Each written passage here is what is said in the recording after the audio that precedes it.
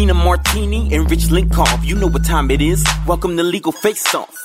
Two lawyers trading jab for jab, so hit them up with any questions you have. WGN. Welcome to another edition of Legal Face Off here on WGN. We are high atop the WGN Tower, Tina, looking out at a relatively beautiful day here in downtown Chicago. It is. It's cold, but it's clear and it's sunny. Very clear. We are not with our trusty host, Sam Penianovich, who is stuck in an airport. Yes, he is. So we've got Ben Anderson behind the glass.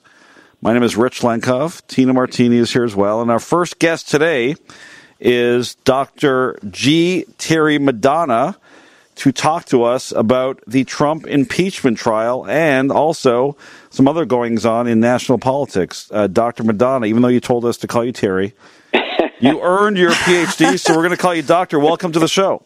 Hey, thanks for having me. It's a pleasure to chat with you all. So obviously a significant week in the House impeachment inquiry. News coming out of Washington today is that the House released their report. The White House, of course, said they would not participate on Wednesday, tomorrow, when the committee questions legal experts about whether there are grounds to impeach Trump. This is all while Trump is in London, of course, for NATO meetings, and on his way out yesterday said that should be case over, in referencing his conversation with the Ukrainian president. Today, during the press conferences he had with the national leaders, he again said that this case is over and there's nothing more to it. So where do you, as a keen observer of these proceedings, think we will be by the end of this week on the impeachment hearings? Any progress? Well, I think what we're going to hear from the four legal scholars tomorrow when the House Judiciary Committee convenes its public hearing. And three of the four were picked by Democrats, and they're likely to lay the groundwork, constitutional groundwork for impeachment. The fourth individual, Jonathan Turley, law professor, he has publicly been very critical of the process so far. So I think at the end of the day, the House Judiciary Committee, the Democrats on it, will who knows for sure, but it looks like they'll be prepared to move impeachment articles. Now, what we don't know yet is how long the Judiciary Committee will hold the public hearings. Will they have sessions later in the week? Not likely, but here's the dilemma. Next week is probably the final week the Judiciary Committee can consider impeachment articles because they want to get a full House vote, that is, the Democrats, by the third week, because they don't want to push off impeachment in the House into the new year for reasons that we can talk about. So my hunch is that we're going to have articles of impeachment adopted by the House, by the Judiciary Committee, if not by the end of the week, by certainly the end of next week. And the likelihood that they'll call some additional witnesses looms large. Do you want to share with our listeners what the concern is with pushing it out too far for the Democrats? Sure. That's very easy. Here's the situation. Until today, when Senator Kamala Harris dropped out, the Democrats have 6. Now they have 5 U.S. senators that are seeking the Democratic nomination. The last thing the Democrats want is to push impeachment articles over to the Senate for a trial where the Republicans who control the Senate, led by Mitch McConnell from Kentucky, Senator McConnell, are likely to hold a trial and to push it week after week after week after week as we get close to the February 3rd Iowa caucuses and then the New Hampshire primary. So in other words, you'd have five Democratic senators who are tied up in D.C. in a trial, not out on the stump, so to speak, campaigning in Iowa and New Hampshire. So the Democrats want to move this very quickly. In fact, they would have preferred to have the vote before Thanksgiving and to move it ahead. But now it looks like if they can get it done by the end of next week out of the Judiciary Committee, onto the Senate onto the full House by the third week, and there you go. It's still much later than the Democrats would have preferred. Doctor, you do a lot of commentating, obviously, all across the country on various issues, including this one. And I'm curious, your feelings on this idea of censure versus impeachment. Yeah. Many have called, on both sides of the equation, have called for a censure as a measure, maybe a compromise measure short of impeachment. Explain to us what censure is and what are the merits of doing that versus a full impeachment trial. Well, censure is not in the U.S. Constitution. That word does not appear. Well, impeachment does in 3 different articles of the U.S. Constitution. It lays out the process, the reasons, who's involved in it. Censure literally has been used to reprimand, and that's the way to think about censure. Reprimand. It has, in a sense, no legal consequence at all. A censure is a reprimand. Only one president in American history has been censured, Andrew Jackson, back in the 1830s in a situation involving the Second Bank of the United States. And then later, when his party regained control of the Senate, they expunged it. So no president has been censured. A censure is merely, as I indicated before, a reprimand. It has no legal consequence at all. The president would continue to do his job as he's been doing it, or who knows, with President Trump, he could do it differently. But you get the point. Whereas impeachment, if he gets impeached in the House, and that looks very, very likely, if President Trump gets impeached in the House, but does not get convicted in a trial in the Senate, he would continue to serve out his term. No president has been removed by a conviction on impeachment articles in the United States Senate. We've had 2 presidents actually impeached, Andrew Johnson and Bill Clinton, but neither were convicted in the Senate. And by the way, they continue to serve out their terms as you would expect, as I indicated. But here's what censure does. What censure does is allow Democrats who don't want to, there are 31 House members, 31, who are in districts won by President Trump. 10 of them, President Trump won by double digits. So the leaders of the House have to be a little nervous about the congressional elections obviously coming up next year, and that allows them to vote a reprimand. And who knows, you could even get some Republicans who say, I don't want to impeach the president, but what he did was improper. So you could say a reprimand would cite the president's improper behavior, but not remove him. So that might even have some appeal to Republicans. In other words, in a word, bipartisan. Terry, impeachment is clearly a political issue. Do you think that there is the political will today to impeach the president, especially so close to the election? Right. Well, here's what's fascinating. About 49% of the voters in our country say they support impeachment. About 44% say no. Now, you'll get some polls that will show a majority say impeach and remove, but here's what's fascinating. If you go and look at the trend line back several months, literally there's almost no change. It's flat. 49% say, and guess what? Of the 49%, we're looking at 85% of Democrats who say, yes, impeach, impeach, impeach. But only 13% of Republicans say impeach. In other words, it's been remarkable, the stability over all of the aspects of impeachment that have played out in the United States Congress and throughout the country as a whole, and there's been virtually no change. In fact, the impeachment activities have hardened the opinions of the voters, Republicans saying no, Democrats saying yes. We should mention to our listeners that you know polls. You were the founder of the Keystone poll, which was later named the Franklin and Marshall College poll. You're also the pollster for a variety of Pennsylvania media outlets, including the Philadelphia Daily News. Yeah. So just talking about Pennsylvania, which obviously you know very well as well. You've got a key state that you are in Pennsylvania. Looking forward to the elections that are just in front of us. Right. What does Trump and the eventual Democrat nominee have to do to win your state? And how do you think that would be a harbinger of the general election? Yeah, that's a great question. First of all, President Trump won the presidency because his campaign developed what we call the Rust Belt strategy, going after working-class voters. These are voters who don't have high school educations, most of whom live in areas both in Pennsylvania, Ohio, Wisconsin, and Michigan, where once the ancestors of these folks worked in the great industries, coal, iron, steel, and others. And that campaign was a harbinger, if you will, of the support base for President Trump and conversely the opposition. So the Democrats have to reach out and try to win over more of the working class voters, which have moved away from them over the last couple of decades.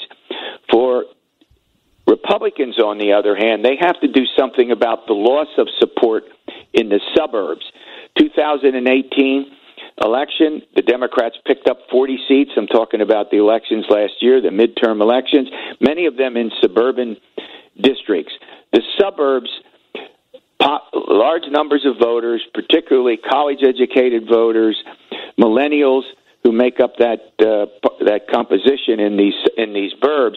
So really what I'm looking at here, both in PA and Michigan and Wisconsin, to be sure, and to some extent Florida, the fourth of the big states that we're looking at carefully, is which set of voters get motivated? Is it the working class, or is it the suburban voters that I just mentioned, particularly college-educated women who have moved away from the Republicans and now support the Democrats in larger percentages than in recent years? So it's kind of a chess game. Can the Republicans pick up support in the suburbs, which they've been losing, and can the Democrats, on the other hand, do something about the working-class voters in rural and small-town America and rural and small-town Pennsylvania, which they've been losing over the last couple of decades, and which voters are motivated? And remember, we're still, not almost 9 months away from the election. What's the health of the economy? Trump's strongest argument for re-election is the health of the economy. Will it remain strong? Will we go into recession? Will we have a foreign policy crisis? Who's the Democratic nominee going to be of the 15 candidates that remain? And so there's a number of unanswered questions right now. You cannot rule out that Trump can't win Pennsylvania, Michigan, and Wisconsin again. I'm not saying he will. I'm just saying you can't rule it out. You can't rule it out, and it's a process that we're going to have to see unfold before our eyes. Doctor, before we let you go, I assume you're an Eagles fan. I can't help but rub in the fact that the Eagles this past weekend lost to the lowly Dolphins. I know, wasn't that pitiful? Yet the Bears, they do have some injuries. Yeah. Oh yeah, but the Chicago Bears, who you guys knocked out in the playoffs, I was at the double doink game, so I'm happy to see the Bears are on a winning streak. Eagles are on a losing streak. Dr. Terry Madonna, he is the director of the Center for Politics and Public Affairs at Franklin and Marshall College. Thank you very much for joining us on Legal Face Off. My pleasure. Thanks for having me. You are listening to Christina Martini on Legal Face Off. Tina is a partner at McDermott, Will & Emery and focuses her practice on domestic and international trademark and copyright law, as well as domain name, internet, social media, advertising, and unfair competition law. Tina has received numerous professional accolades, including an AV preeminent rating by Martindale-Hubbell and being selected for many years as one of America's leading intellectual property attorneys by various legal publications, including Chambers and Partners and World Trademark Review. Tina is also the recipient of the Anti-Defamation League's Women of Achievement Award and has been recognized by Crain's Chicago Business as one of Chicago's most influential minority lawyers. In addition to her full-time practice, Tina is an author, columnist, legal analyst, and podcast host, and she frequently shares her thought leadership with respect to current issues and trends impacting both the legal and business landscapes through various media outlets. McDermott, Will & Emery is an integrated international law firm. McDermott has an uncompromising commitment to legal excellence, extraordinary client service, and a high-performance culture. It is committed to helping clients achieve stellar legal and business results today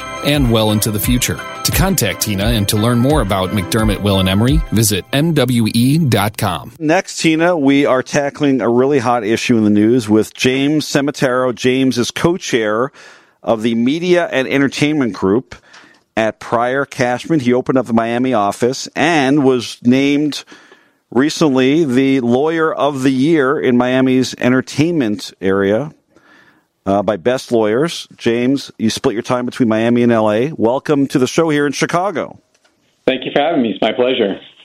James, you're a nationally recognized entertainment lawyer and have been following the recent case involving Taylor Swift, Scooter Braun, and her former record label Big Machine, which has been getting a lot of press lately. The story begins last year when Taylor Swift decided to leave the label and sign up with Universal. Fast forward to a few weeks ago when Swift tweeted that her former label might prohibit her from performing her old songs at the American Music Awards, which was honoring her as Artist of the Decade. Can you tell our listeners more about what led to this breakdown between Swift and her former label and what the issues were? Sure. One point of correction. So Scooter actually wasn't Taylor's manager. He's just a megawatt manager who's managed Justin Bieber, Ariana Grande, Demi Lovato, among others. So the real breakup, and this started in June of last year, was when Taylor left Big Machine Records, which was owned by Scott Borchetta. So she signed with Big Machine when she was about 15, maybe 16 years old, released her first 6 albums with Big Machine, trusted Scott Borchetta immensely. They had a very mutually beneficial relationship. She was up for renegotiation. The parties tried to extend that agreement. There was a kind of a belief that Scott wanted to sell Big Machine, and Taylor's obviously the crown jewel. It made up about 80% of their revenues. So the negotiation, according to industry reports, and this seems to be well verified, was Taylor wanted to own her masters in her next deal. And the deal that Big Machine offered her was what's known as a one-for-one deal. We will give you the right to each album, the masters for each of your predecessor albums, upon your provision of a new album. And Taylor ultimately rejected that deal, knowing that it would probably lead to a sale of Big Machine because they would have the right to 4 or 5 additional albums. So ultimately she, as you indicated, signed with Universal, and then the relationship became very toxic and very public when it was announced that Big Machine had sold all of its holdings, including the first 6 albums of Taylor Swift, to a company, Ithaca Holdings, that's going to be controlled and is controlled by Scooter Braun. So, James, explain to our listeners who maybe aren't as practiced in intellectual property law how an artist like Taylor Swift can write her own songs and perform her own songs, yet not be able to actually perform them. Sure. So she actually could be able to perform, and that's kind of one of the big kind of misgivings and maybe one of the bigger disconnects as it relates to the AMA. So it is common, I think maybe this will answer your question, it's not entirely uncommon, in fact it's probably the norm, that most artists, with Jay-Z, Janet Jackson, Frank Ocean, Rihanna being among the handful of exceptions of artists who don't own their masters. And if you look at the way the record label historically and kind of even continuing to this day works, is record labels invest in unproven talent, unproven commodities. They put a lot of money into those artists, and they try to make them into famous, successful artists. Sometimes it works. A lot of times it does not work. So in many instances, the stars, the Taylor Swifts of the world, are paying for all the artists who just didn't make it for whatever reason, not for lack of talent, but they just never got their day in the sun. So the record labels invest a lot of money. As a consequence, the historical model has been that they own the masters.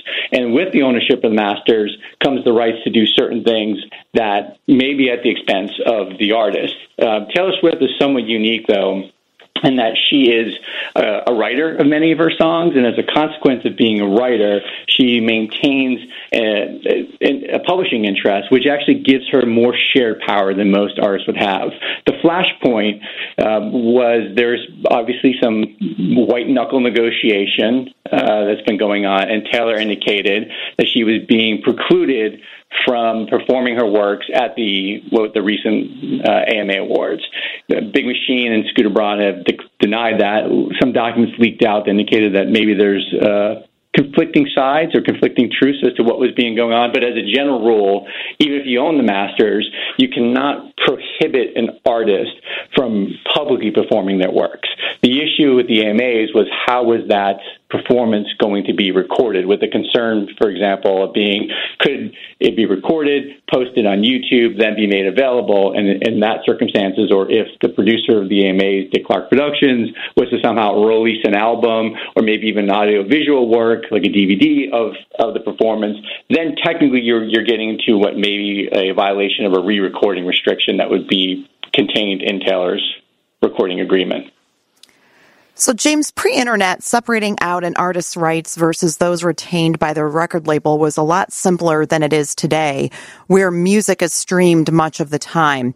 How does living in the streaming age impact the rights of an artist and what they retain in their music and their ability to enforce those rights?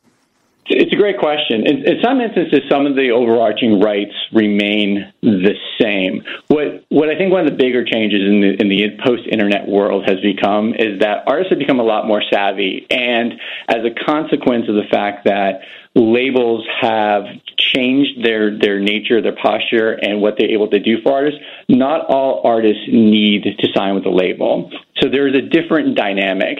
So with streaming and with the fact that artists, whether through an aggregator or through success on a minor league platform like a SoundCloud, which is becoming its own powerful force, an artist doesn't necessarily need the label for things that the label has historically provided, such as the ability to get on the radio, the ability to distribute physical copies of a CD or a record, get it into the Walmarts and the Targets of the world.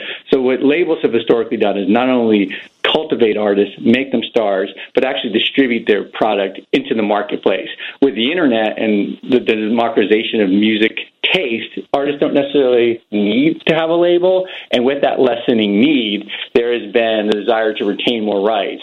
So deals that just were non-existent 5 years ago, such as a 50-50 split on masters or a controlled share in how your music is utilized, how it's placed, where it's played, those are becoming more and more, I wouldn't say commonplace, but they're not out of the norm. So those would have been non-starters 5 years ago. So that's where the dynamics have shifted because of the internet and because of streaming. Labels have assumed less of a prominence. Artists have been able to learn more about their rights, learn more how to get their music into the marketplace without having to relinquish so much control.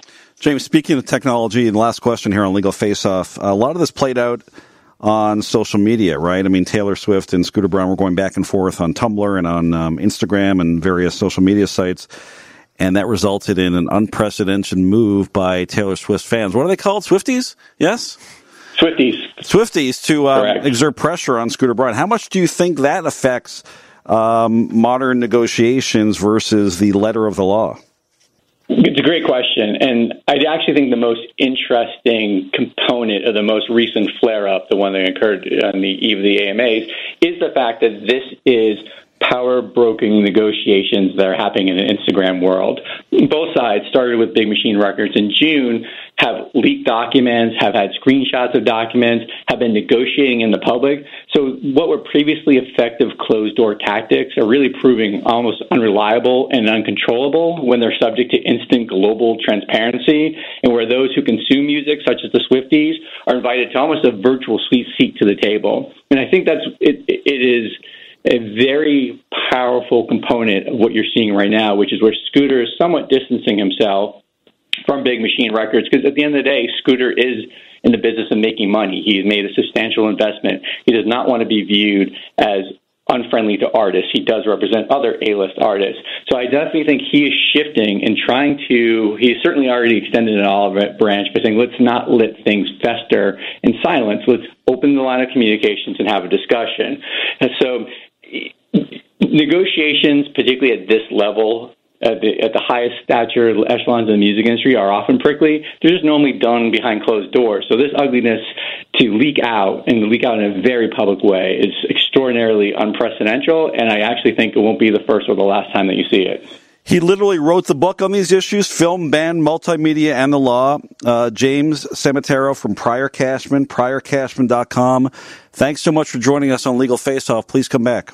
Thank you. Appreciate the time. We all know the legal world is complex and high pressured. There's no room for error. That's why judges and attorneys across Chicagoland have trusted the expert court reporters at McCorkle Litigation Services since 1948. McCorkle Litigation Services has accurately recorded every word from thousands of legal proceedings. McCorkle Litigation Services provides the legal community with peace of mind, transcribing testimony and depositions that can be used reliably by jurors, judges, and attorneys. For all your legal support needs, contact McCorkle Litigation Services online at McCorkleLitigation.com. All right, so continuing on Legal Face Off, Tina, we've got a really interesting story. Very happy to welcome in Mario Cachero on Legal Face Off. Mario, welcome to the show. Thanks so much for having me. So just to give our listeners some context, in March 2013, here in McHenry County, near where we are, a couple counties over, a jury convicted you of first-degree murder of your former coworker, Brian Carrick, who was killed in 2002. You were sentenced to 26 years in prison. Then, in September of 2015, the Illinois Appellate Court overturned your conviction, ruling that, quote, the state's evidence was so unreasonable, improbable, and unsatisfactory that a reasonable doubt exists. How did you survive, Mario, those 2 years in prison knowing that you had not committed this crime? Well, I just tried to get something accomplished every single day of my incarceration. I worked on my mind, body, and soul. I went to the law library as often as I could and read as much case law as I could and worked out every day. And I prayed every day that the truth would come out and that the person that was responsible for the crime would maybe step forward, knowing that an innocent man is suffering in prison. And generally, I just kept a low profile and respected other inmates and kept to myself. Menard had a lot of inmates that had no out date and had exhausted their legal remedies, so it's not exactly a place that you want to get tangled up with other inmates. So, Mario, the story, of course, gets more interesting in that within 90 days of your release, you took the LSAT and quickly started at Loyola Law School. You just passed the bar this past September and were sworn in as an attorney just a few weeks ago. Did you decide during your time in prison that you wanted to become a lawyer? Was it based on the experience that you had? Absolutely. I realized from my experience just how valuable a criminal defense attorney can be, and felt the best way for me to contribute to society would be as an attorney, and try to use my experiences and my unique vantage points to help potential clients and try to ensure that what happened to me never happens again. Mario, you mentioned you were at Menard Correctional Center downstate Illinois. You know, we always see in the movies this cliche of prisoners going to the law library and learning about their case and studying and petitioning the court.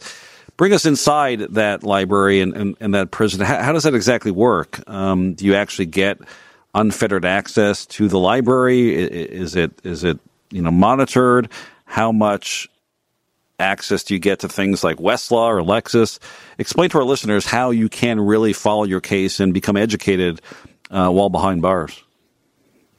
Yeah, we were granted access to the law library once a week for 1 hour, and that is only if the facility was not on lockdown, which it was probably 2/3 of the time that I was there. But I would basically take the whole hour to just print out cases that I knew I wanted to read and then bring them back to my cell and constantly read them. And yeah.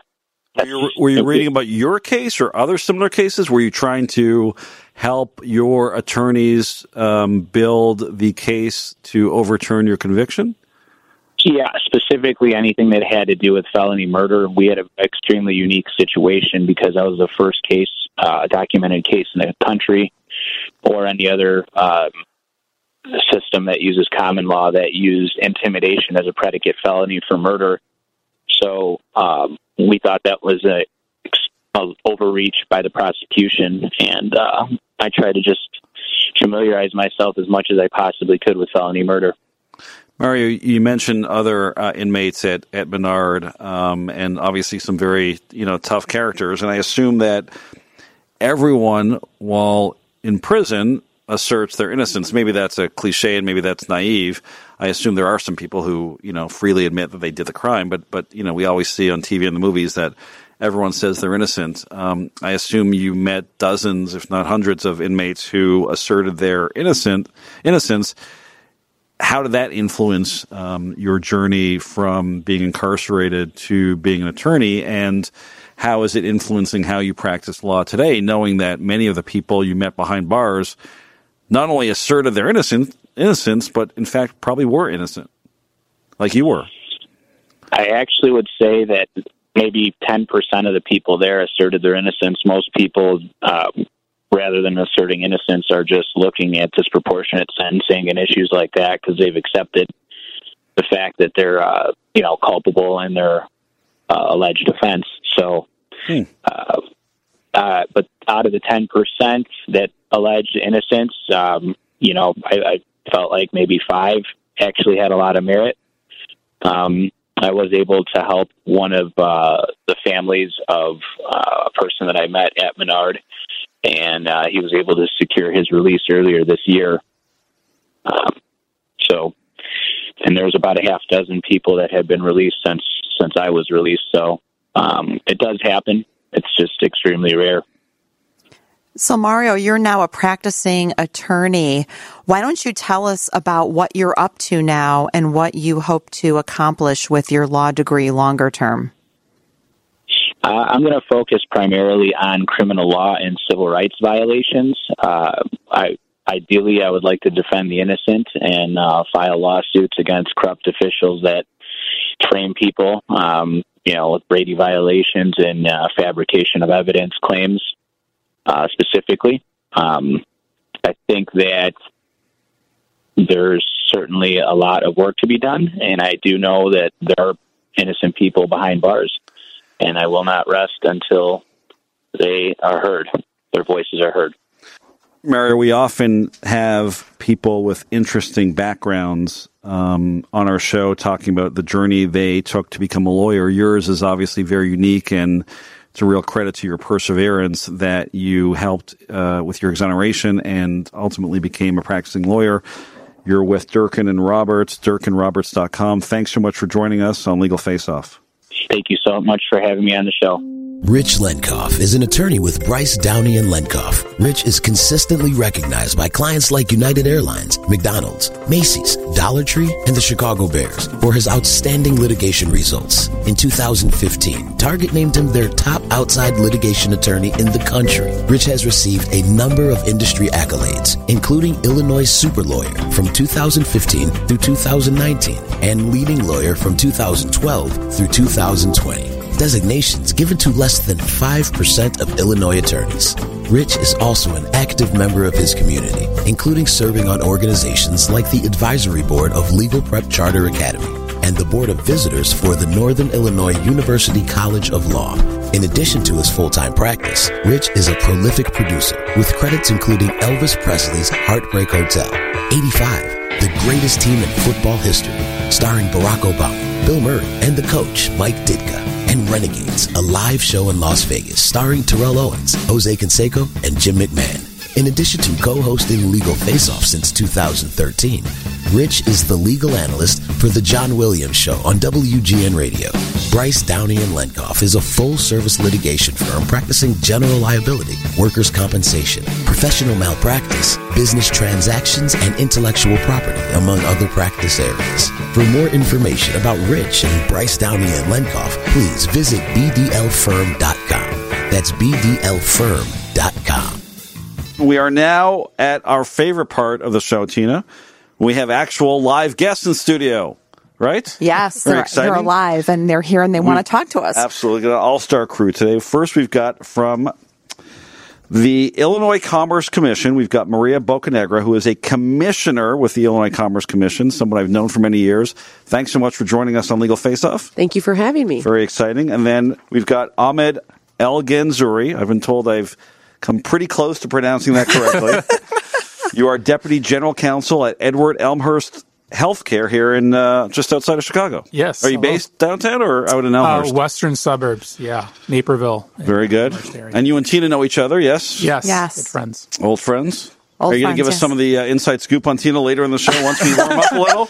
Yeah, off the record. All right, we've got 7 topics picked right out of today's headlines. Lots of breaking legal news, but the first one involves a video that was released recently.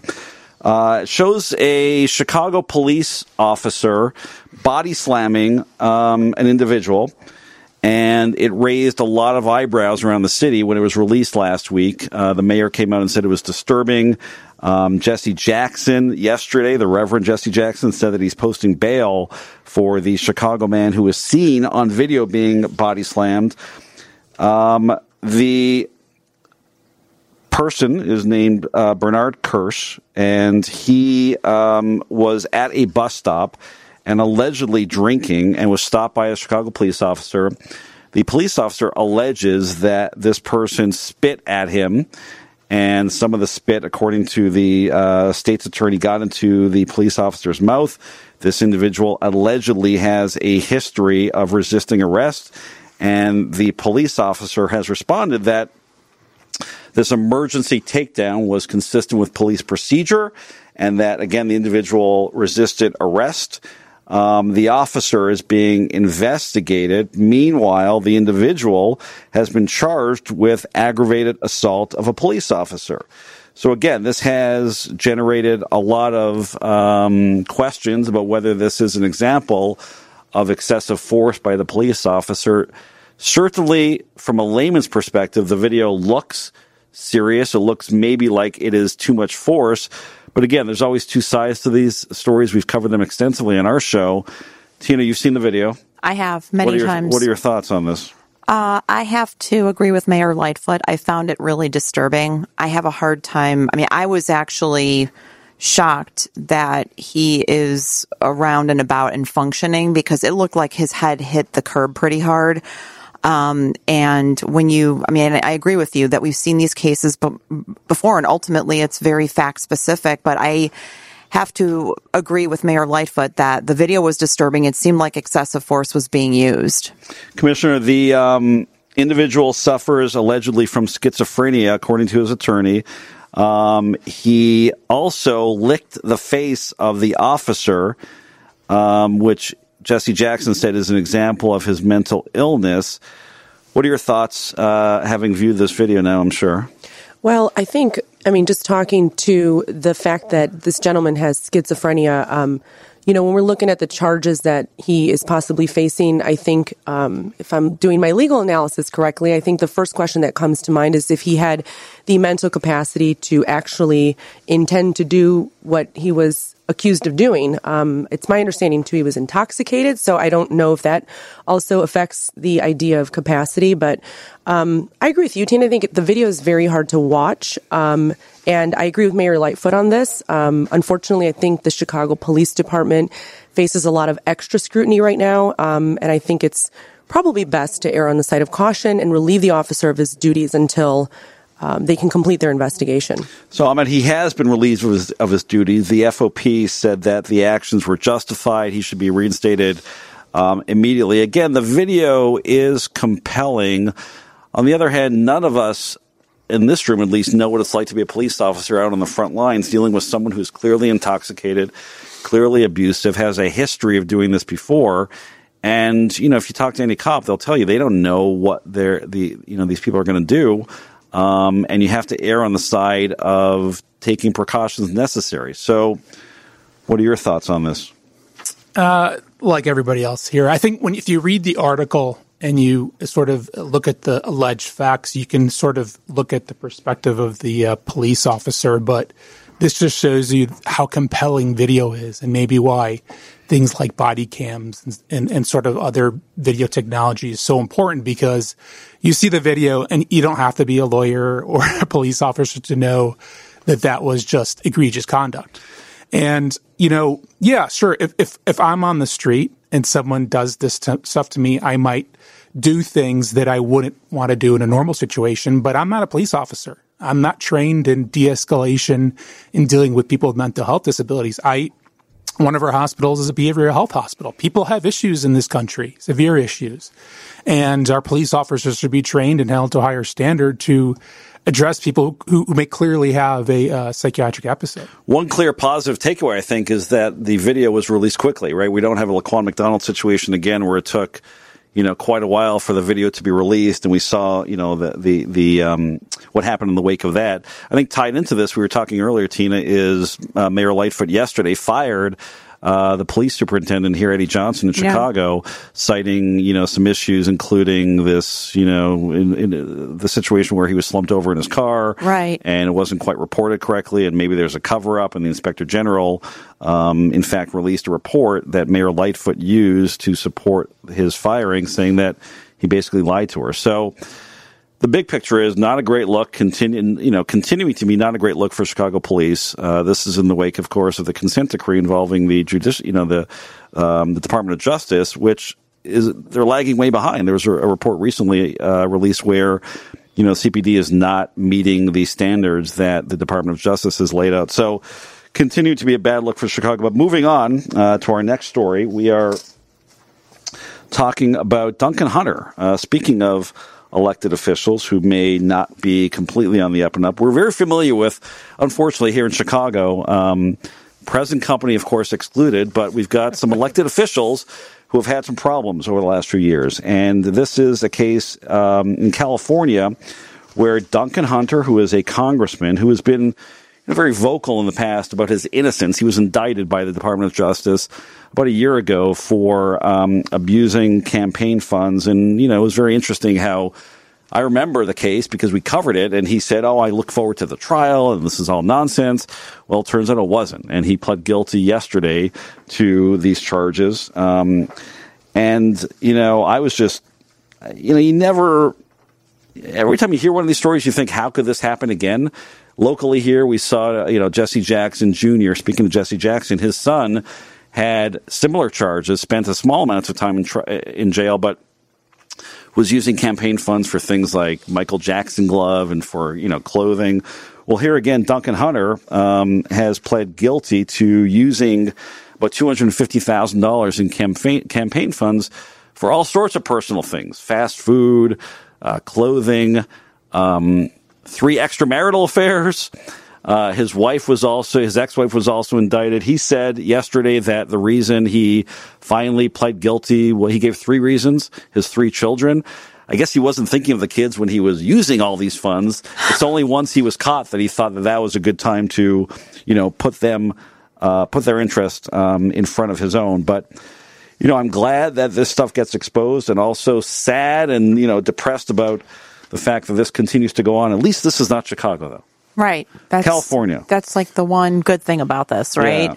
I agree with you. It's unfortunate, and it leaves me scratching my head, asking myself, how is it that these things continue to happen? Because it's really hard to do anything these days without leaving some type of a fingerprint, whether it's a physical fingerprint or an electronic fingerprint. It's really hard to believe that folks think, especially when you're a politician or some individual who's taking money from other people, and you've got very strict guidelines on how you're supposed to use it and not use it, and it just leaves me scratching my head. Ahmed, surprised that this stuff still goes on, or not at all? This completely infuriates me, reading this kind of article. We've like a society, we've probably talked for like 3 years about Colin Kaepernick and the knee and what that means to disrespect to our flag or our country or democracy. And I'm not trying to argue either way how you feel about it. I think there's good perspective on each side. But this story will go away in a week. And this person, what more harm can you do to democracy than basically using campaign funds for your own use and being corrupt? That's a failing institution. It's corruption, and those people should be put away for a long time. That's my perspective. You probably should get like 10 years for also I think. I remember this article because, I think last year he blamed it on his wife, or allegedly blamed it on his wife. Yes. So he should get 10 years for the wife thing, and for every of his children. Yet she apologized, I think. Is using them as an excuse for his conduct. Listen, bringing it to a story we all know, Blagojevich, we always continue to cover that because that is one of the, most important cases of political corruption in history, given the amount of years that he was sentenced to. And we compare the two. I've been very vocal over the last 5 years on this show about how I thought that was an excessive punishment for someone who talked about doing things. This is someone who actually did things, spent, public money, campaign money on ridiculous things for his own, personal use. Or looking at Jesse Jackson Jr., he spent, 6 months in jail. So, different standard there. But, Commissioner, this is something that I know you're very interested in because you've got the highest standards and, you're a public figure. How does stories like this affect how you do your job? Yeah, when I first read this, just point of clarification, I'm appointed, not elected. But regardless, I agree with all of you. I think it's so disappointing to see government officials abusing their responsibilities and abusing a lot of this campaign funds that they are lucky to have. And I think it puts a really bad light on the good folks that do want to work for government. And for me personally, I just can't figure out what is so hard about doing the right thing the first time and always. I've been in government now since 2014, and you take an oath and there's ethics, and for those of us that are all lawyers, it's the same thing. I don't understand it. It's disappointing. Tina, Utah. Yes. Lewdness I love law. this story. Free the nipple. The free the nipple movement. That's not my term. That's an actual. I'm surprised you didn't walk in with T-shirts saying free the nipple. Movement. Free the nipple. Tell us the story. So imagine you've got a man and a woman who are in Utah in their Salt Lake City garage trying to put insulation in. And they got really sweaty and itchy. And so they decided, I think it's time to start stripping our clothes off. And apparently you've got, this woman has her stepkids who come by also. They're the children of her husband. And she has no top on when the kids come by. So the children's mother catches wind of this, and she decides to report her husband's new wife, saying that she is violating a lewdness law that exists in Utah, where a woman is not able to expose her breast below the top of the nipple. So we have the ACLU involved in this case, who is asking the judge in Utah to find that the lewdness law unconstitutionally treats women differently than men. So if this woman gets convicted, she is going to have to register as a sex offender. So that's actually no joking matter. Serious stakes, and she's relying on the 10th Circuit, which covers Utah, decision that overturned the ban on topless. In Denver, right, Denver, exactly. In Fort Collins. So there's actually a lot of jurisdictions that have overturned similar laws that make public toplessness of females illegal. There are many states and many jurisdictions that still make that illegal. So, of course, the question is, what is the difference? In today's society, should these laws still be on the books? And as I mentioned, there's a group that's been around a while called Free the Nipple that advocates for equal treatment of toplessness by men and women. And I think the argument that the 10th Circuit put forth makes a lot of sense, that in today's society, sexualizing women's breasts over men's breasts is an antiquated concept, right? I mean, it really makes no sense when you think about it, that someone somewhere decided that men should be treated differently than women. I think, of course, in today's environment, that's an especially salient point given what we're seeing across the board. So what are your thoughts on this? Commissioner? I guess I'll start. So, I read this and I was a little shocked myself. So the first thing that came to my mind, I feel like the fact that she's facing having to register as a sex offender is a little excessive. And so I think the first legal question is, does the punishment truly fit, I guess, the crime, if it's truly a crime? But, and the second thing that came to my mind was, taken to its most logical extreme, a law like that really impacts women who breastfeed in public. And I think that is a little unfair. And so, I don't know. I thought it was also interesting that it was the ex-wife, I think, who brought the complaint. Yeah, I don't think I bet there's a lot of tension there. And my guess is that had a big part in the complaining. I just thought topless work. Was it painting or what were they putting up? They're putting up Signing insulation and it got sweaty and itchy, Rich. Well, uncomfortable. Yeah. Poor judgment. Just put the shirt on regardless. Should you be doing that topless anyway, man or woman? It's a little uncomfortable. What are your thoughts on this, Amit? I'm like you. I'm in favor of everybody wearing a shirt, basically, man or female. All men out there, keep your shirts on. I see way too much. To me, this isn't, skin. Isn't so much about the equity thing. To me, just the law seems a little absurd and the penalty for it. Because there's a lot of, because this is about private. It's not even about the public part of the act. It's the private part. And so certainly can see many situations where a woman has to take off her shirt to breastfeed or anything like that. And the repercussions for it seem out of line with the intent of what the statute was trying to get at. All right, so we've got some sports stories. You guys football fans, college football fans, pro sports? Kinda. Pro. You went to Indiana, I saw. Yeah. Having a renaissance year for the Hoosiers there, and not so much. Yeah, no. Are we Bears fans on our... Big Bears fans. Bears fans, big yeah? Bears of course. Fan. Maybe turn the corner, 6-6, maybe big win against Dallas a couple nights from now? I wish. Yeah. We'll see. All right, well, we've got a story involving an NFL player who's been suspended for betting on football. Yes. Which we haven't seen in a long time. No, we haven't. And it's at times like these I wish that Sammy was with us. Yeah, our sports betting guy for sure. Yeah. So word broke a few days ago that defensive back Josh Shaw from the Arizona Cardinals has been suspended through the 2020 season after betting on different league games on multiple occasions this past season.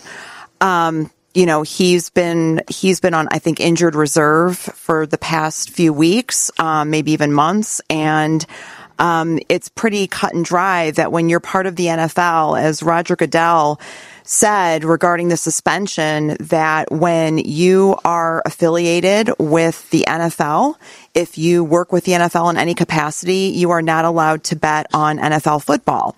Now, what's interesting is that there are certain states where you are allowed to bet on sports. For example, in Las Vegas, there was some speculation that he may have been actually betting on games in Las Vegas, and I think that may have actually been confirmed.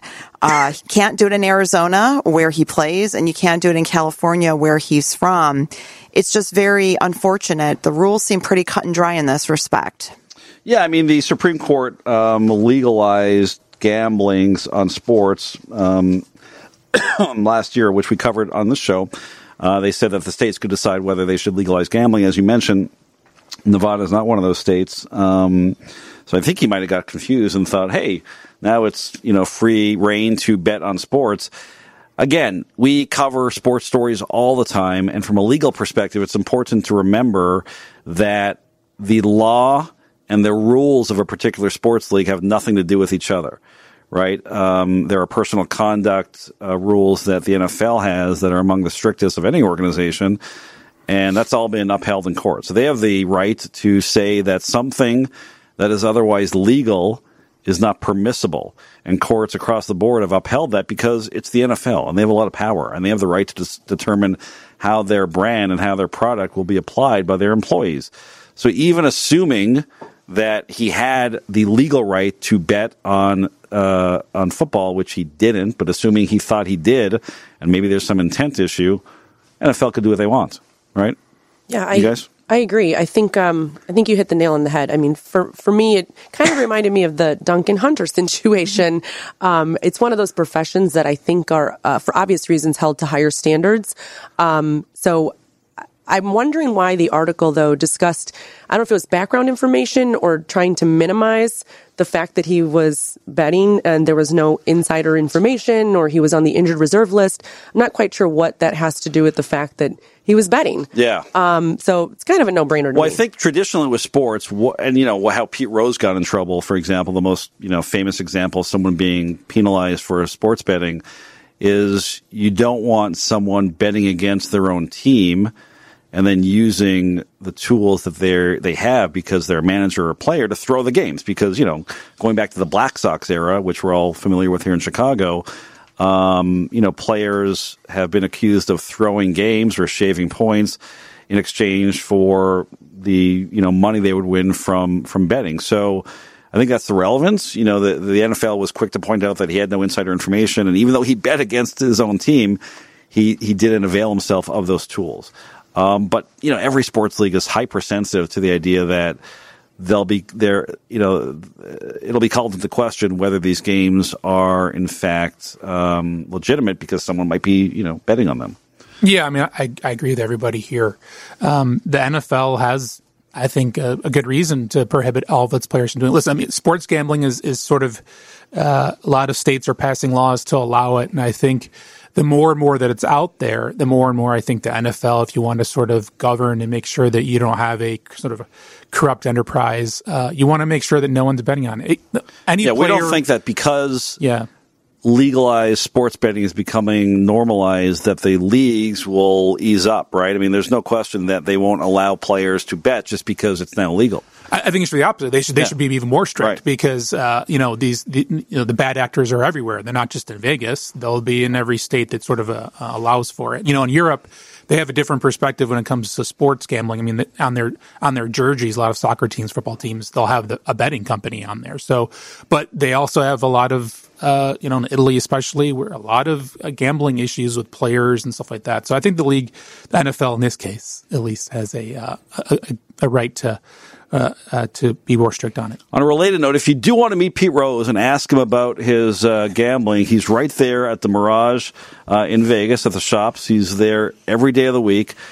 And the good news is there's not a huge line to see Pete Rose anymore. So sounds like you've met Pete Rose. It's sad. It makes me sad. Plenty of tickets. No, great guy. Another sports story is involving Terrell Pryor, who is a former Ohio State star, has played on a couple of different teams around the NFL, most recently the Browns, and he was arrested after an altercation in a Pittsburgh apartment a couple days ago involving after an altercation with his girlfriend, who actually got charged with criminal attempted homicide and aggravated assault.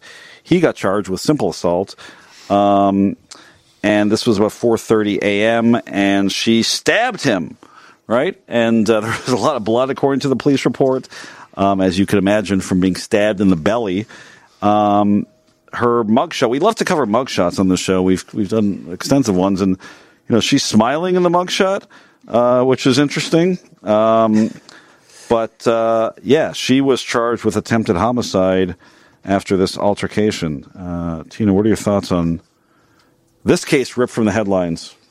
Not sure what there is to really opine on this one. Well, I mean, it just seems like there are more and more of these cases of athletes getting into bad situations, and it's unfortunate. I mean, I think that they were probably in a very heated conversation and just, really sort of egged each other on, and it escalated out of control. It sounds like, from what I read, he's lucky to be alive at this point. Yeah. I forgot to ask you guys your favorite Taylor Swift songs from the earlier story. Do you have a favorite? Taylor? Commissioner is very shocked by that question. Wasn't prepared for that one. I'm being told to say, By Shake It Off. Who are we? Oh, Shake It Off. All right. I have I cannot tell you I love a Shake It Taylor Off. Swift song. Yeah. Shake It Off. There you go. Oh, we're having two shakes. We have three shaking it off here. Come on. All right, let's keep moving here on Legal Face Off. A lot to cover. We've got a story involving another former football player, believe it or not. Sam Hunt actually played football in college, and he is a Nashville star. Has had a couple of big hits. Your Body is a Back Road, I think, is one of them. Yeah, I think that's right. I don't know if that's is that a compliment or an insult? I mean, I don't want to know what it means. I think it depends on what that back road looks like. What's the other one he had? The first song, House Party. So he was arrested last week for DUI. He blew a .173. The legal limit in Tennessee is .08. He was arrested and charged. He has apologized, of course. He was swerving in and out of his lane. He had bloodshot eyes and smelled of an obvious odor consistent with alcoholic beverage. Couple of side stories to this. He has written a song called something to do with alcohol. Where is it? Hang on.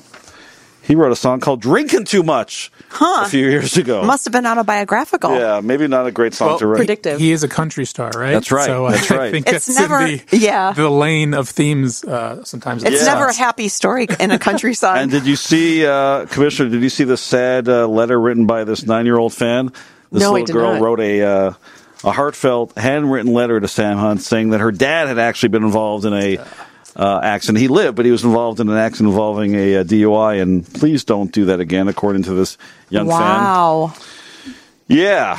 Tina, why do these celebrities continue to commit crimes? I mean, thankfully for our show, they do, because we've got a lot of good content. But well, I mean, I think part why, of it, Tina? Why? Well, I think some of it is obviously there's a certain segment where it's the intentional committing of a crime. But I think in other instances, like DUIs, for example, people have substance abuse problems, and it manifests itself in things like DUIs. I'm not sure what his particular situation is, but people are grappling with inner demons, and it manifests itself in different ways, unfortunately. Commissioner, do you think that celebrities think that they, because of their status, could get away with more, and as a result, take more chances, like getting in a car after you've, drank a lot? I do think that there probably is some truth to that. Celebrities unfortunately glamorize things like drinking and being bad boys or whatnot. And so I'm not sure if that was the case here, but, I think either way, he's lucky it wasn't worse. For sure. It's 2019. Use Uber and Lyft. I mean, unless you're banned from these technologies, I don't get it. I don't have much sympathy for people. Obviously, you have a substance abuse issue. That I understand that, but get an Uber, get in the Lyft. Yeah, no question. Tina, final story here on our almost Christmas episode. It's not quite our holiday episode. No, it's not, but we like to, have a teaser here. That's right. On holiday parties, for every holiday here on Legal Face Off, we cover different themes. We've covered, the lawsuits involving haunted houses on Halloween. Now you have to be concerned with legal implications from holiday parties, right? Yes. Why is that, Tina? Well, because you have people who do really crazy stuff. The Economist just ran a story recently going through a whole litany of what actually senior leaders in their organizations do at their holiday Howl like parties. a werewolf was my favorite. That was my favorite. I love that. Is that wrong? Is that frowned upon at most holiday parties? I kind of nitpicky, isn't it? Which is better, that or breaking an ankle while trying to break dance? Mm-hmm. There's always the Elaine move that we all witnessed and loved from Seinfeld. I would have loved to have been there when the guy announced his resignation. I'm out of here, you sons of bitches. Tell us how you really feel. Yeah. So no, I thought it was, turning a dance contest into a brawl, that must have been fun. But there's some real legal issues, right? I mean, there's absolutely legal issues. As an employer, and you're obviously a member of your firm's management, what do you do to make sure that, there's no liability for your company or companies that you represent? How do you prevent people from getting hurt, filing lawsuits, all that kind of stuff? Well, obviously the safest thing to do would be to not serve alcohol at all, but a lot of folks don't want to make that decision. What I've seen is firms don't get like Sam Hunt to drive you home from the party. Right, exactly. I've actually seen some firms make the decision to host the holiday party on premises. So, for example, my firm does the holiday party in a really nice conference area at the firm. When you hire real bartenders, make sure that the bartenders are told when to stop serving and to report any folks that are acting like they're intoxicated, providing rides home to people who end up, feeling like they may not feel comfortable getting on the subway or driving home. So there are steps that can be taken. It seems, though, I've been doing this now for 25 years, and it seems like every holiday party I go to, there's always that one person that has to do something that's inappropriate. That one guy. Or gal. Yes. It can be a woman. Ahmed, you've been in-house. You've also been in private practice. Yeah. Any crazy stories from holiday parties in the past? Not that I want to share. I mean, certainly, I'm fortunate in that I work with a great group of people who are professionals and know how to handle, if they're drinking, how to handle their liquor. Law firm day is a little different sometimes, but I love this sort of story because I think the holiday party is a great time, great environment to learn a little bit more about your coworkers. Yes, too much maybe. Yeah, and an employer, you can maybe weed out some of your employees, and as an employee, you might realize maybe this isn't the place for me to work, given some of the conduct of the people out there. Commissioner, you used to work at a place called the Illinois Workers' Compensation Commission as an arbitrator, famous for their holiday parties and some of the... Is that so? Well, before your time. I can remember days when I wasn't privy to these, but there's a famous story of the Thompson Center, and there was a pool there in the atrium where someone got into a fight and fell in. Have you heard this? A fountain, I should say. I have not. There's that famous story, but yeah, that was a notorious holiday party for a year before I think they cleaned it up, thanks to people like you, maybe. But That's right. Yes. Well, this one is probably my favorite story. I mean, this to me has problems written all over it. I mean, I think the best solution is just not have one at all. That's that's what they call Grinch. No, that's just, I mean, there's so many issues. You're disinvited to the legal face-off party. There's just so many problems. I mean, first of all, you have workers' compensation issues. Then you have, whether it's voluntary. If you have it on site, I mean, there's liability issues there. You have it off site. I also feel like if you start giving rides home, now you've agreed to undertake to take care of them. It's just, it just brings up too much. But I agree with you, Tina. I think maybe starting with just no alcohol and making it something voluntary and is probably the best practice.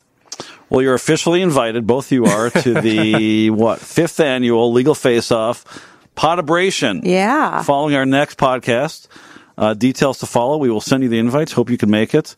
And is it a dry party? No, the opposite. Are you crazy? Everything that happened in this article will happen at our party and more. You're officially on legal notice. Yes. Thankfully, we're not your employer. How about favorite holiday movie, favorite holiday song as we enter the holiday season? Commissioner? Mine is It's a Wonderful Life. That's always been my favorite. Very I can good. watch that thing. Yeah. Ahmed? National Lampoon's Christmas Vacation. Okay. Tina? Favorite movie, Christmas Story. Favorite song, Do They Know It's Christmas? Band-Aid. Band-Aid. Very good. Awesome. I'm a big Die Hard fan. Of course, Die Hard generates the debate about whether it's a holiday movie or not, but I think it is. For Tina Martini, Ben Anderson, Sam Panianovich, who's not here, we'd like to thank very much our guests, Ahmed El-Ganzouri from Edward Elmhurst Healthcare, and Maria Bocanegra from the Illinois Commerce Commission. Thank you both for joining us on Legal Face-Off. Thank you. And as we sign out, Tina, we've got a plug here from a friend of the show. This weekend only, our friend Colt Julian, who is in a little show called Heartbreak Hotel in Vegas that I'm affiliated with, is performing as Elton John here in Chicago, 3 nights only at the Apollo Theater up in Lincoln Park in my neighborhood. Colt's an amazing performer, does a great Jerry Lee Lewis in our show, and does a great Elton John in the show called Wonderful Crazy Night. It's the Chicago premiere this weekend. Check it out. Ben's going to give us a little sample as we close out the show, and we'll see you in 2 weeks on Legal Face-Off. Yeah. And I think it's going to be a long, long time. The touchdown brings me round again to find